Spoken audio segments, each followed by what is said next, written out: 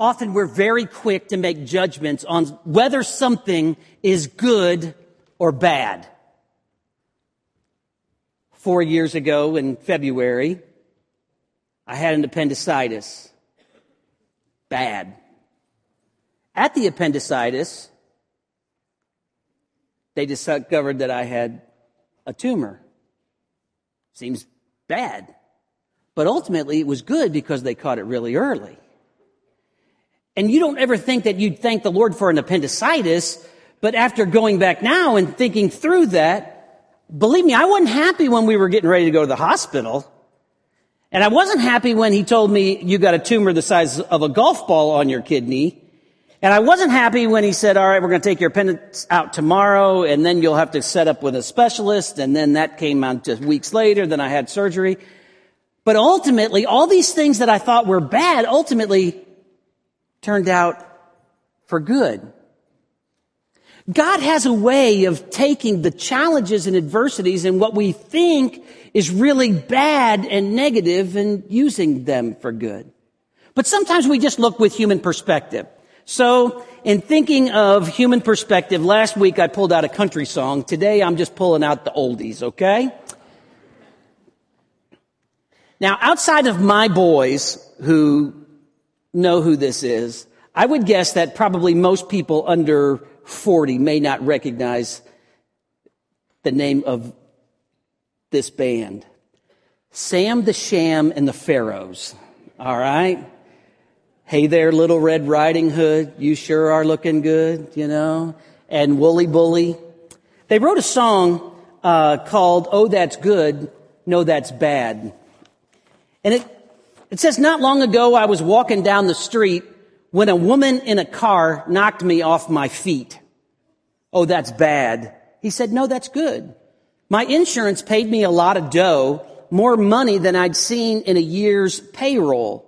They said, oh, that's good. He said, no, that's bad. On doctor bills is where my money went, and all I had left was a very bad limp. They said, oh, that's bad. He said, no, that's good. Because the way I walked, it got me a role as the marshal's partner on a TV show. Pretty young actresses started hanging around, and every night we'd go to town. He said, oh, that's good. He said, no, that's bad. I ended up back in a hospital bed because my horse fell on my bad leg. He said, oh, that's bad. He said, no, that's good. Because just when I was feeling my worst, I fell in love with a beautiful nurse. Say, oh, that's good. He said, no, that's bad. Because I found out she was the doctor's wife. Now I'll be in a wheelchair the rest of my life. Because no matter how I pleaded and begged, he operated on my good leg. Said, oh, that's bad. And then he says, no, that's awful. So that's the way the song ends. Is it possible that God can take the negative circumstances and the adversities in our life that we feel are so negative and discouraging and frustrating and use them for his good? That's exactly what we see in Philippians chapter 1 as we pick up in verse number 12 and we think about Paul as he is sharing the gospel. Philippians chapter 1, we'll pick up in verse number 12. Philippians 1:12, but I want you to know, brethren, that the things which happened to me have actually turned out for the furtherance of the gospel, so that it has become evident to the whole palace guard and to all the rest that my chains are in Christ. And most of the brethren in the Lord have become confident by my chains, are much more bold to speak the word without fear. Some indeed preach Christ even from envy and strife, and some also from goodwill. The former preach Christ from selfish ambition, not sincerely, supposing to add affliction to my chains, but the latter out of love, knowing that I am appointed for the defense of the gospel. What then? Only that in every way whether in pretense or in truth, Christ is preached. And in this I rejoice. Yes, and I will rejoice. And with that, let's pray. God, thank you for our time. Challenge us with your word. Lord, for those especially that are facing adversity and challenges and difficult circumstances, give them a word from you today. In your name, amen. Paul had a desire to go to Rome. His desire to go to Rome was because Rome was the key city of the Roman Empire. This was the pinnacle place where he wanted to go so that he could share the gospel. His desire was to go as a preacher. Paul ended up going to Rome instead as a prisoner. But as a prisoner, the Lord opened up doors for Paul to take advantage of his chains and to share the gospel. So that what was meant for evil against him and having him in chains ultimately turned out for the good of those that were around him. He shares here that he's been able to share the gospel with those as he's in chains and encouraged others in the body of Christ to share with others while they're outside the walls of the prison and without chains. What we sometimes look at as adversity and difficulty, God has said, look, instead, I want you to turn your focus and change your mind on this and think about this as a way of ministry. Now, I know what most of us think. When we face hard times in our life and we face adversity and difficulty, the easy prayer is, Lord, get me out of here. Lord, this isn't fun. This isn't comfortable. God, this hurts. Lord, this isn't fair. God, get me out of here. And instead, Paul in this moment says, Lord, may Jesus be proclaimed here. May the gospel be spread here. And his emphasis throughout the book of Philippians is really on the gospel. That's what we talked about last week in verse number 5 as Paul shared and was thankful for the partnership in the gospel that the church at Philippi had with him. Remember, Paul is writing from prison in Rome. He is actually under house arrest, so that he is in a house, he has some freedom, but he finds himself chained to a Roman guard 24 hours a day for 2+ years during this time that he writes the book of Philippians. And yet we find that Paul is passionate about one thing and one thing only, and that is the gospel. Notice with me in verse number 5. He says, I give thanks to God for your partnership in the gospel.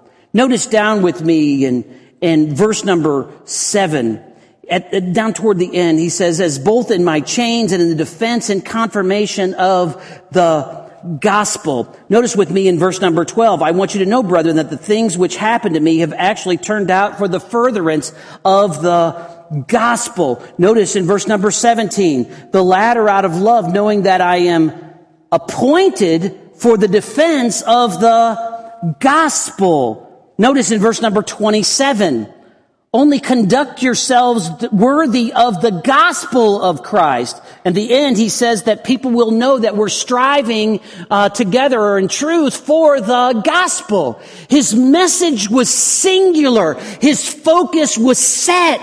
His passion was stoked. One thing really matters in this life, and it is the gospel. Whether I am a preacher or a prisoner or a preacher while I'm a prisoner, the number one aim is this, that people know that Jesus died on the cross to pay the penalty for our sin, that Jesus rose from the dead, and that Jesus can bring forgiveness and eternal life. Have you experienced the good news of the gospel? Do you know for certain that if you die today, that you have been forgiven of your sin and will be ushered into heaven because of the gospel? It is all about the gospel, so that we see even in adversity, Paul has one passion and one passion only: the gospel, the gospel, the the gospel. That's why he is so stoked about sharing the gospel. But we find him in adversity. It would have been easy for Paul to write to the church at Philippi and say, hey guys, pray for me. Man, I am locked up. I don't have my freedom. I don't get the food, the attention. I don't get the care I want, I need. I can go down through the list of all the complaints I have. And yet he never does that. Instead, he calls them to joy and he promotes the message of the gospel. So let me challenge you with this. Are you at a place in your life where you're experiencing joy and you're passionate about sharing the gospel? I dare say, in prison, that might be really hard, but it is not impossible. Paul sets the example on how that happened. Now, as we go back in verse number 12, as he looks at this adversity that he's facing, he says this actually has turned out for the furtherance of the gospel. So that the adversity, actually what he thought was going to be negative, or what many pictured as negative, has turned out for the positive. So let's think about adversity just for a minute. And I want us to think about three truths when it comes to adversity. First off, adversity in and of itself can open our eyes to the truth and the message of the gospel. Adversity can open our eyes to the gospel. I was able to share Christ with someone just a few weeks ago. And the reason that I was able to share Christ with this person was because they were going through a hard time in life and they felt like they were missing something. They needed something. That everything in life just wasn't working out the way that they wanted. And man, they're struggling. And so what did they do? They reached out. They said, hey, is there any hope? Is there any message? We know you're a preacher. Is there anything that you can say to offer hope at this time while I'm facing the difficulty of my life? And so where did we go? We went to the gospel. Adversity can open our eyes to the gospel. Remember how the church in Philippi started in Acts chapter 16.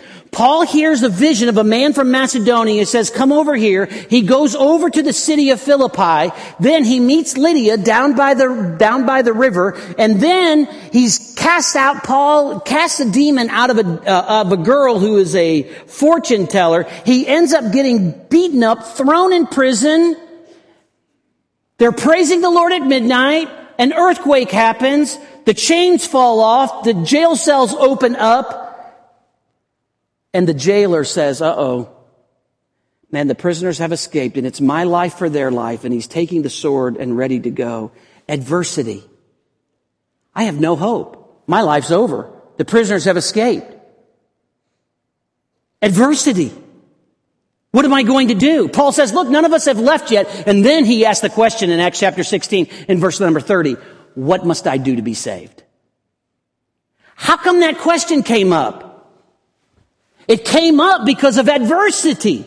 So adversity can open our eyes to the message and the truth of the gospel. Now let's think back about Paul. And let's think about the history of Paul and the persecution that he brought to the early church. As we think about Paul, we look back in Acts chapter, passages like Acts chapter 8 and 9. And it says in Acts chapter 8, that Paul was there consenting to the death of Stephen. We see Paul's history of persecution. Paul grew up and he was a Hebrew among Hebrews. He was the top of the class. He was tutored by a man named Gamaliel. He was head and shoulders a Benjaminite. He was head and shoulders, he thought, about everyone else. And he heard the message of the gospel and he said, it's got to be stopped. And so when Stephen began to share the gospel in Acts chapter 6 and 7 and began to point and bring conviction to the religious people that were hearing, what did Paul do? Paul was there consenting. He was watching over the coats. He was the big boss there standing, watching as the henchmen took Stephen's life out with stones. Paul's history of persecution. But that's not where it ends. Because Paul, the one who caused adversity for so many believers in Philippians 1, now is experiencing adversity as a Christian. We see Paul's history of persecution. But then we see Paul's testimony of salvation in Acts chapter 9. Because as Paul has received permission and now from the religious leaders and now is on his way to Damascus and ready to go and persecute more Christians, we see Paul's testimony of salvation as he is on the road to Damascus, and a light blinds him from heaven, and he says, "Who are you?" Or he hears the voice, "Saul, Saul, why are you persecuting me, Lord?" And he answers back, "Who are you, Lord?" It is the adversity of being knocked off of, quote, his horse, as some in history have told us. It is the adversity of being blinded. It is the adversity of coming face to face with Jesus. And now his eyes are opened up to the truth. And the one who was the persecutor in Acts chapter 8 and verse number 1 has this radical change in his life as he comes to know Jesus personally in Acts chapter 9. And he goes to see a man named Ananias. And then the message of the earth and the messengers of the early church, even as they are afraid of Paul, Paul now has a message to share. Jesus saves. Jesus saves. But adversity can open eyes to the gospel. Listen, we want to be sensitive to this, and you need to be sensitive to this in people's lives around you. Now, as some people go through adversity in their life, their goal is, hey, get me out of this, pay my bills, heal me. I don't want to change my sinful lifestyle. I just want to be relieved. But there are others who during times like this, as they face adversity in their life, become very sensitive to spiritual things. And when people like that and their sensitivity toward what's going on in my life and why is it so hard and what about spiritual things, those are the moments that we as a church want to say, we care. And that we as individuals say, I care. And I want to help you. But most of all, I want to give you the message that can change everything. That's why we want to be about Connect Ministry. That's why we want to be about impacting our community and having the sensitivity as we walk in the world in which we live. We're watching together. You may be in adversity today. And the adversity you're in today may open the opportunity for an eternal ministry of gospel impact in someone's life. So don't forget it. God doesn't waste our pains.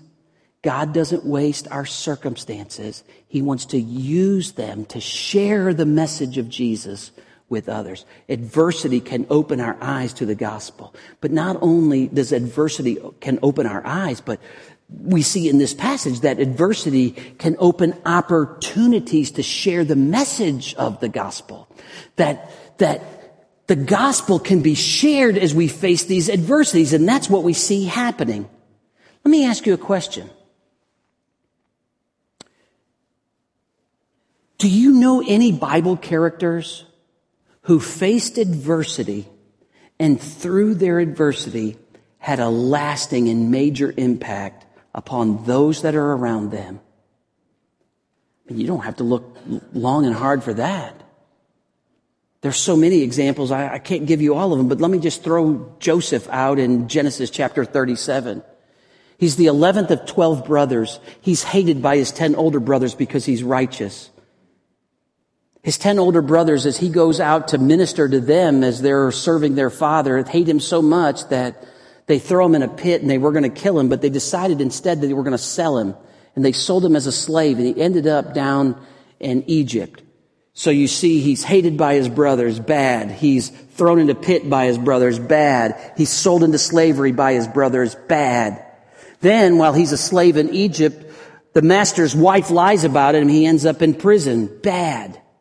But it is in prison that he reveals a dream.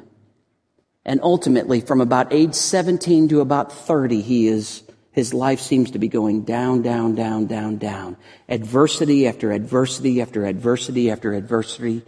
And then we find the Lord changes everything. Pharaoh has a dream. Joseph interprets it and becomes the second highest leader in all of Egypt and saves his own family and the whole nation of Israel at that time. Can God use adversity? Absolutely. We find adversity in every major Bible character. We find that they face difficulty. We move to the New Testament and think about the New Testament, Joseph and Mary, and the adversity and the scandal of having this baby before they're technically married. Look at the adversity that the disciples face as they sought to share the gospel. Look at the adversity that Peter and John face in passages like Acts chapter 4 and Acts chapter 5. Look at the adversity that Paul faces in Acts chapter 13 through 28. Look at the adversity as Paul writes Ephesians, Philippians, Colossians. The adversity of being in prison. It is adversity. Think of the adversity. 1820, a young lady is born. At 6 months old, at 6 weeks old, a charlatan doctor puts eye drops in her eyes. She's blind forever. And through the adversity, she writes 5,500 plus hymns, between 5,500 and 9,000 hymns. Many of them are in the hymnal. Her name is Fanny Crosby. Think of the adversity in 1967 as Johnny Erickson dives into a shallow body of water, ends up paralyzed forever, writes a book that sells 5 million copies, has spoken and impacted millions of lives since then. Her ministry, Johnny and Friends, has given over 100,000 wheelchairs worldwide. Think of the adversity that Stephen Curtis and Mary Beth Chapman faced as their oldest son actually and accidentally ran over one of their young daughters, and they began a ministry called Maria's Big House of Hope, that they take care of disabled orphan children in China. Now think about the adversity that you're facing in your life, and how can God use that to further the message of the gospel? So what we find is in verse number 12, Paul says that the adversity, what seems like it's so bad, I want you to know, he says that it is actually turned out for the furtherance of the gospel, verse 13, so that it has become evident to the whole palace guard and to all the rest that my chains are in Christ, so that the gospel is shared in prison. And he says the whole palace guard, the praetorium, this is kind of the secret service of the first century. We find that these were the guys that were there to protect the Caesar here in Rome. And these guys were incredible. They were the most skilled and the most active. And for every day, 6 hours a day, there's a palace guard that is chained to Paul. As Paul is in a house, and day after day, Paul is sharing gospel conversations. The Roman Empire at this time, from what I hear and understand, is trying to figure this thing of Christianity out. And so it would not surprise me at all if officials and government leaders would have come to hear the message of Christ from Paul while he was in chains. But you think that's incredible? Take your Bibles and flip over with me to Philippians chapter 4. Because you've got to see this. Verse number 21. As he closes the book, greet every saint in Christ Jesus. The brethren who are with me greet you. Now notice verse 22. All the saints greet you, but especially those who are of Caesar's household. What happened? Can I tell you what happened? Those that were chained up to Paul 6 hours a day, they heard the message of the gospel.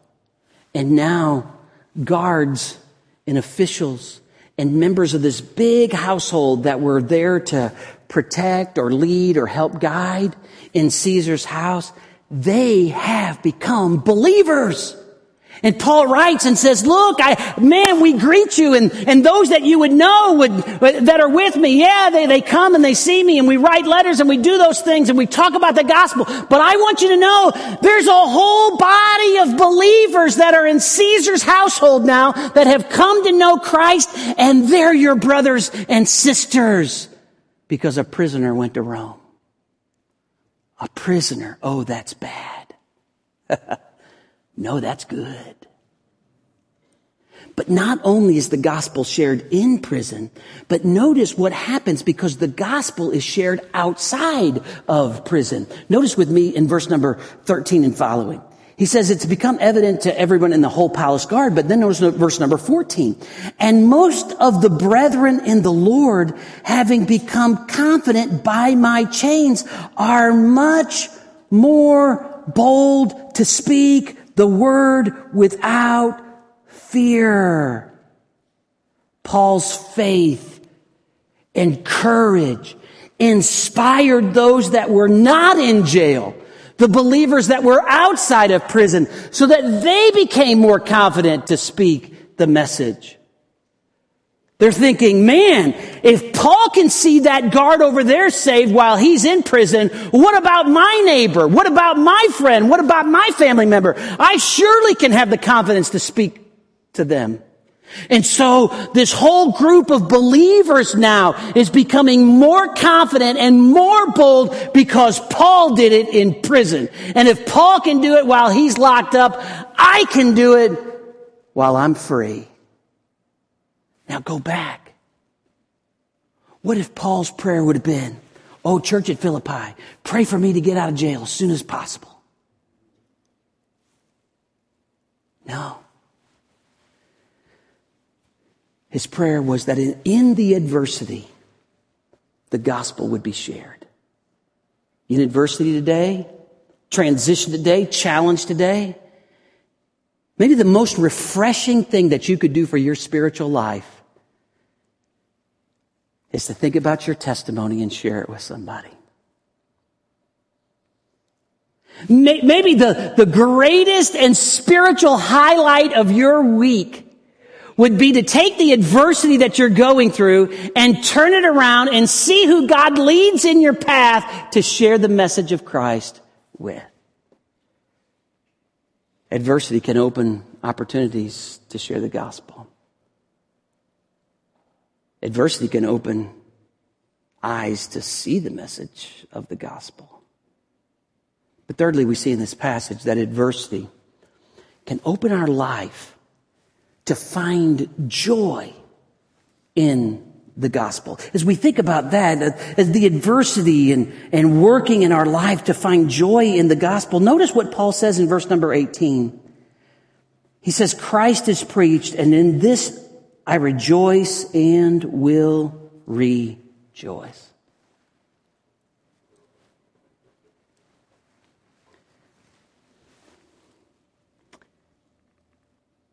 If you were in chains for Christ, could you find joy?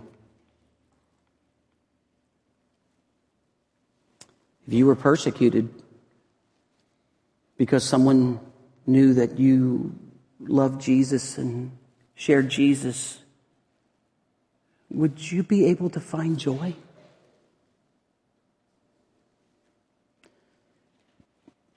Most of us, our perspectives can be all wrong. That life is really more about me and how I feel and what I want than about Him and the message of the gospel. And I say that not just preaching to you, but I say that preaching to me. I mean, I want everybody to like me. I like a comfortable life just like everybody else does.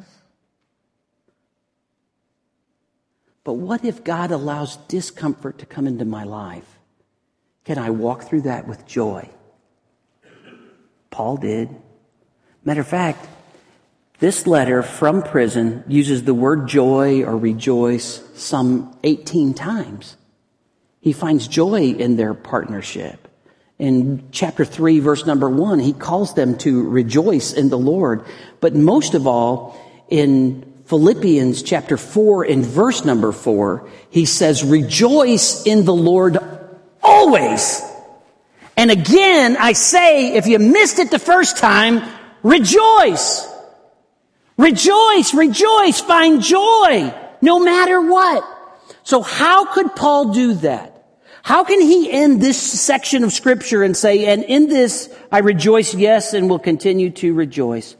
Paul found joy in Christ no matter the circumstances.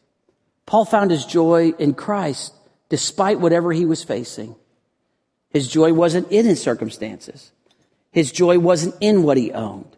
His joy wasn't in what everybody thought about him. His joy wasn't in an easy life. His joy was in Christ. That's why he says, rejoice in the Lord always. Not, hey, rejoice that your life is easy. Rejoice that you got a good job that's paying the bills. Rejoice that you drive a comfortable car. Rejoice that you have a nice house. Rejoice in all of those things. And people do find joy in those things. And there is a semblance in which, yes, we're thankful and grateful for all that God has given us. But what if it was all taken away? Could we find joy in Christ despite the circumstances? And then Paul found joy in the gospel despite even his critics. Notice what happens. He rejoices because the gospel is being preached. But notice back up with me in verse number 15. He says, some preach Christ from envy and strife.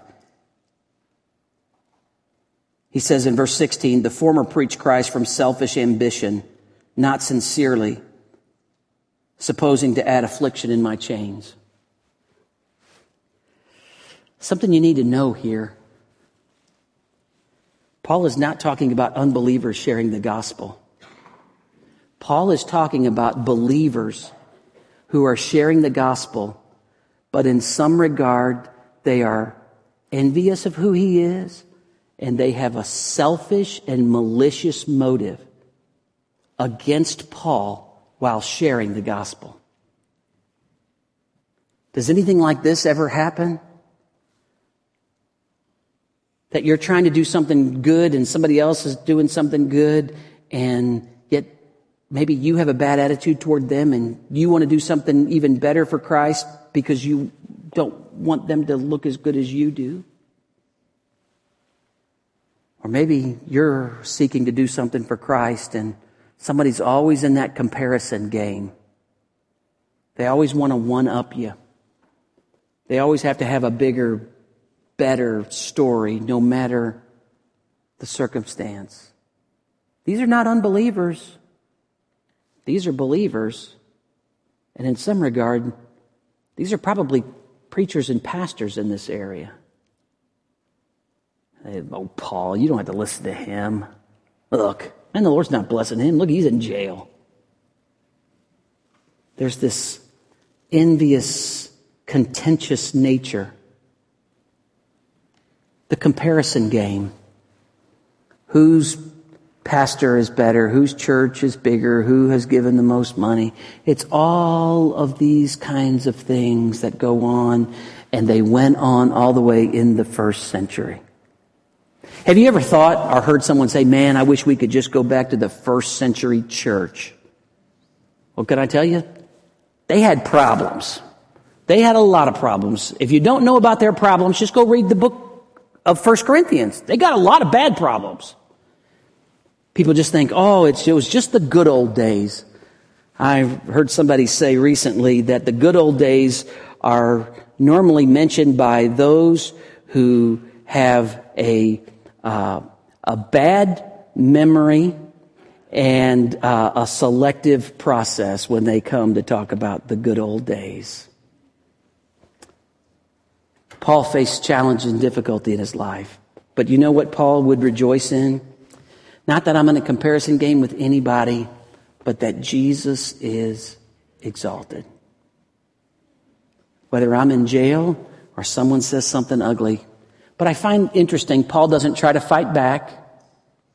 Notice, he just pivots. Verse number 15, some preach Christ from envy and strife, and some from goodwill. The former preach Christ out of selfish ambition and not sincerely, but the latter out of love. He says, yeah, those people are out there. I mean, they're out there. But can I tell you, there's people over here who have the right heart and the right ambition. And I'm not going to fight with these folks over here. Instead, I'm going to join with everybody to make sure that the gospel message is sounding clear. So what's your life like right now? Good or bad? What's the circumstances? Well, no matter what they are, you're here for a reason. And Ephesians chapter 2, verse number 10 says that you're his workmanship, that God has given you a unique time in history to live. He has shaped you in a unique way so that you can do the good works that he has created and has ordained for you to do already from the past. Are you on his page? Or are you just praying, God, I'd rather you just get on mine? Where are you today? Does the gospel matter? So that through adversity, and no matter what, Paul would say, I rejoice over the gospel. The good news. Jesus died. Jesus rose. Jesus forgives. Jesus saves. And as Paul reminds us throughout the books, Jesus wins and Jesus is going to return. And that's what really, really matters.